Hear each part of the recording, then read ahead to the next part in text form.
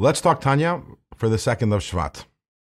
Yesterday we spoke about the fact that our relationship with Hashem is not a logical relationship. It's not a rational relationship.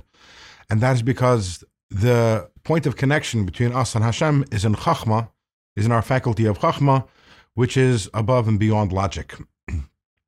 In today's Tanya, the Alter Rebbe explains that based on this, we can understand the verse that says, Ner Hashem Nishmas Adam, which means that the candle of God is the soul of man.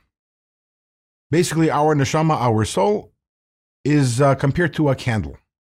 Why is our neshama compared to a candle? So, you could say that a candle gives off light, and every one of us is meant to be a source of light. Candles look nice.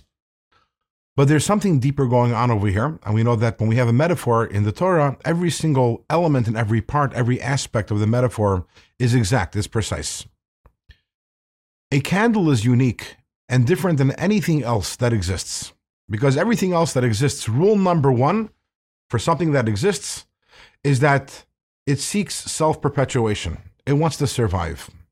More than anything else, it wants to avoid annihilation, being eliminated.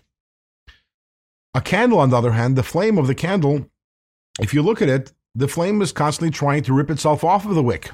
Now, if it were to succeed, if it were actually to leave the wick, it wouldn't exist anymore. It would no longer exist. But that's what the flame wants. It wants to rise up, fly off of the wick, and rejoin its source in the heavens. The same thing is the neshama. The neshama is a candle because what does the neshama seek? What does it really want? It wants to reconnect with God. It wants to leave the body. That's its most natural desire. And why is that? Because what bothers the neshama more than anything is a sense of self. It doesn't want to be. It wants to just become one with Hashem and subsumed within Hashem. Now, this makes no sense. It goes against every single rule that there is that we have over here in this world, but that's fine. That's because our relationship with Hashem, as mentioned, is in Chachma, and that doesn't make sense.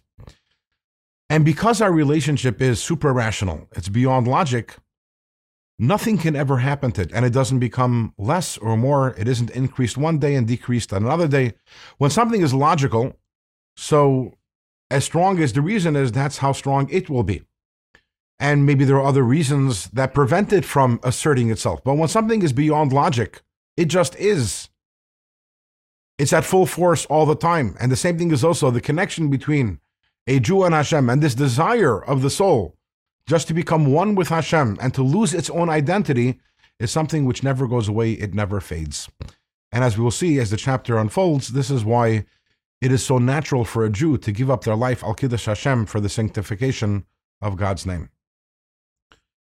The obvious question is, if we all have this love, and it's a tremendous love, you might want to say it's an infinite love, because it's beyond logic, so it can't be measured in any which way. Then why is it that for so many of us, we don't see this love? It's not evident. And the answer to that we'll find out in tomorrow's Tanya.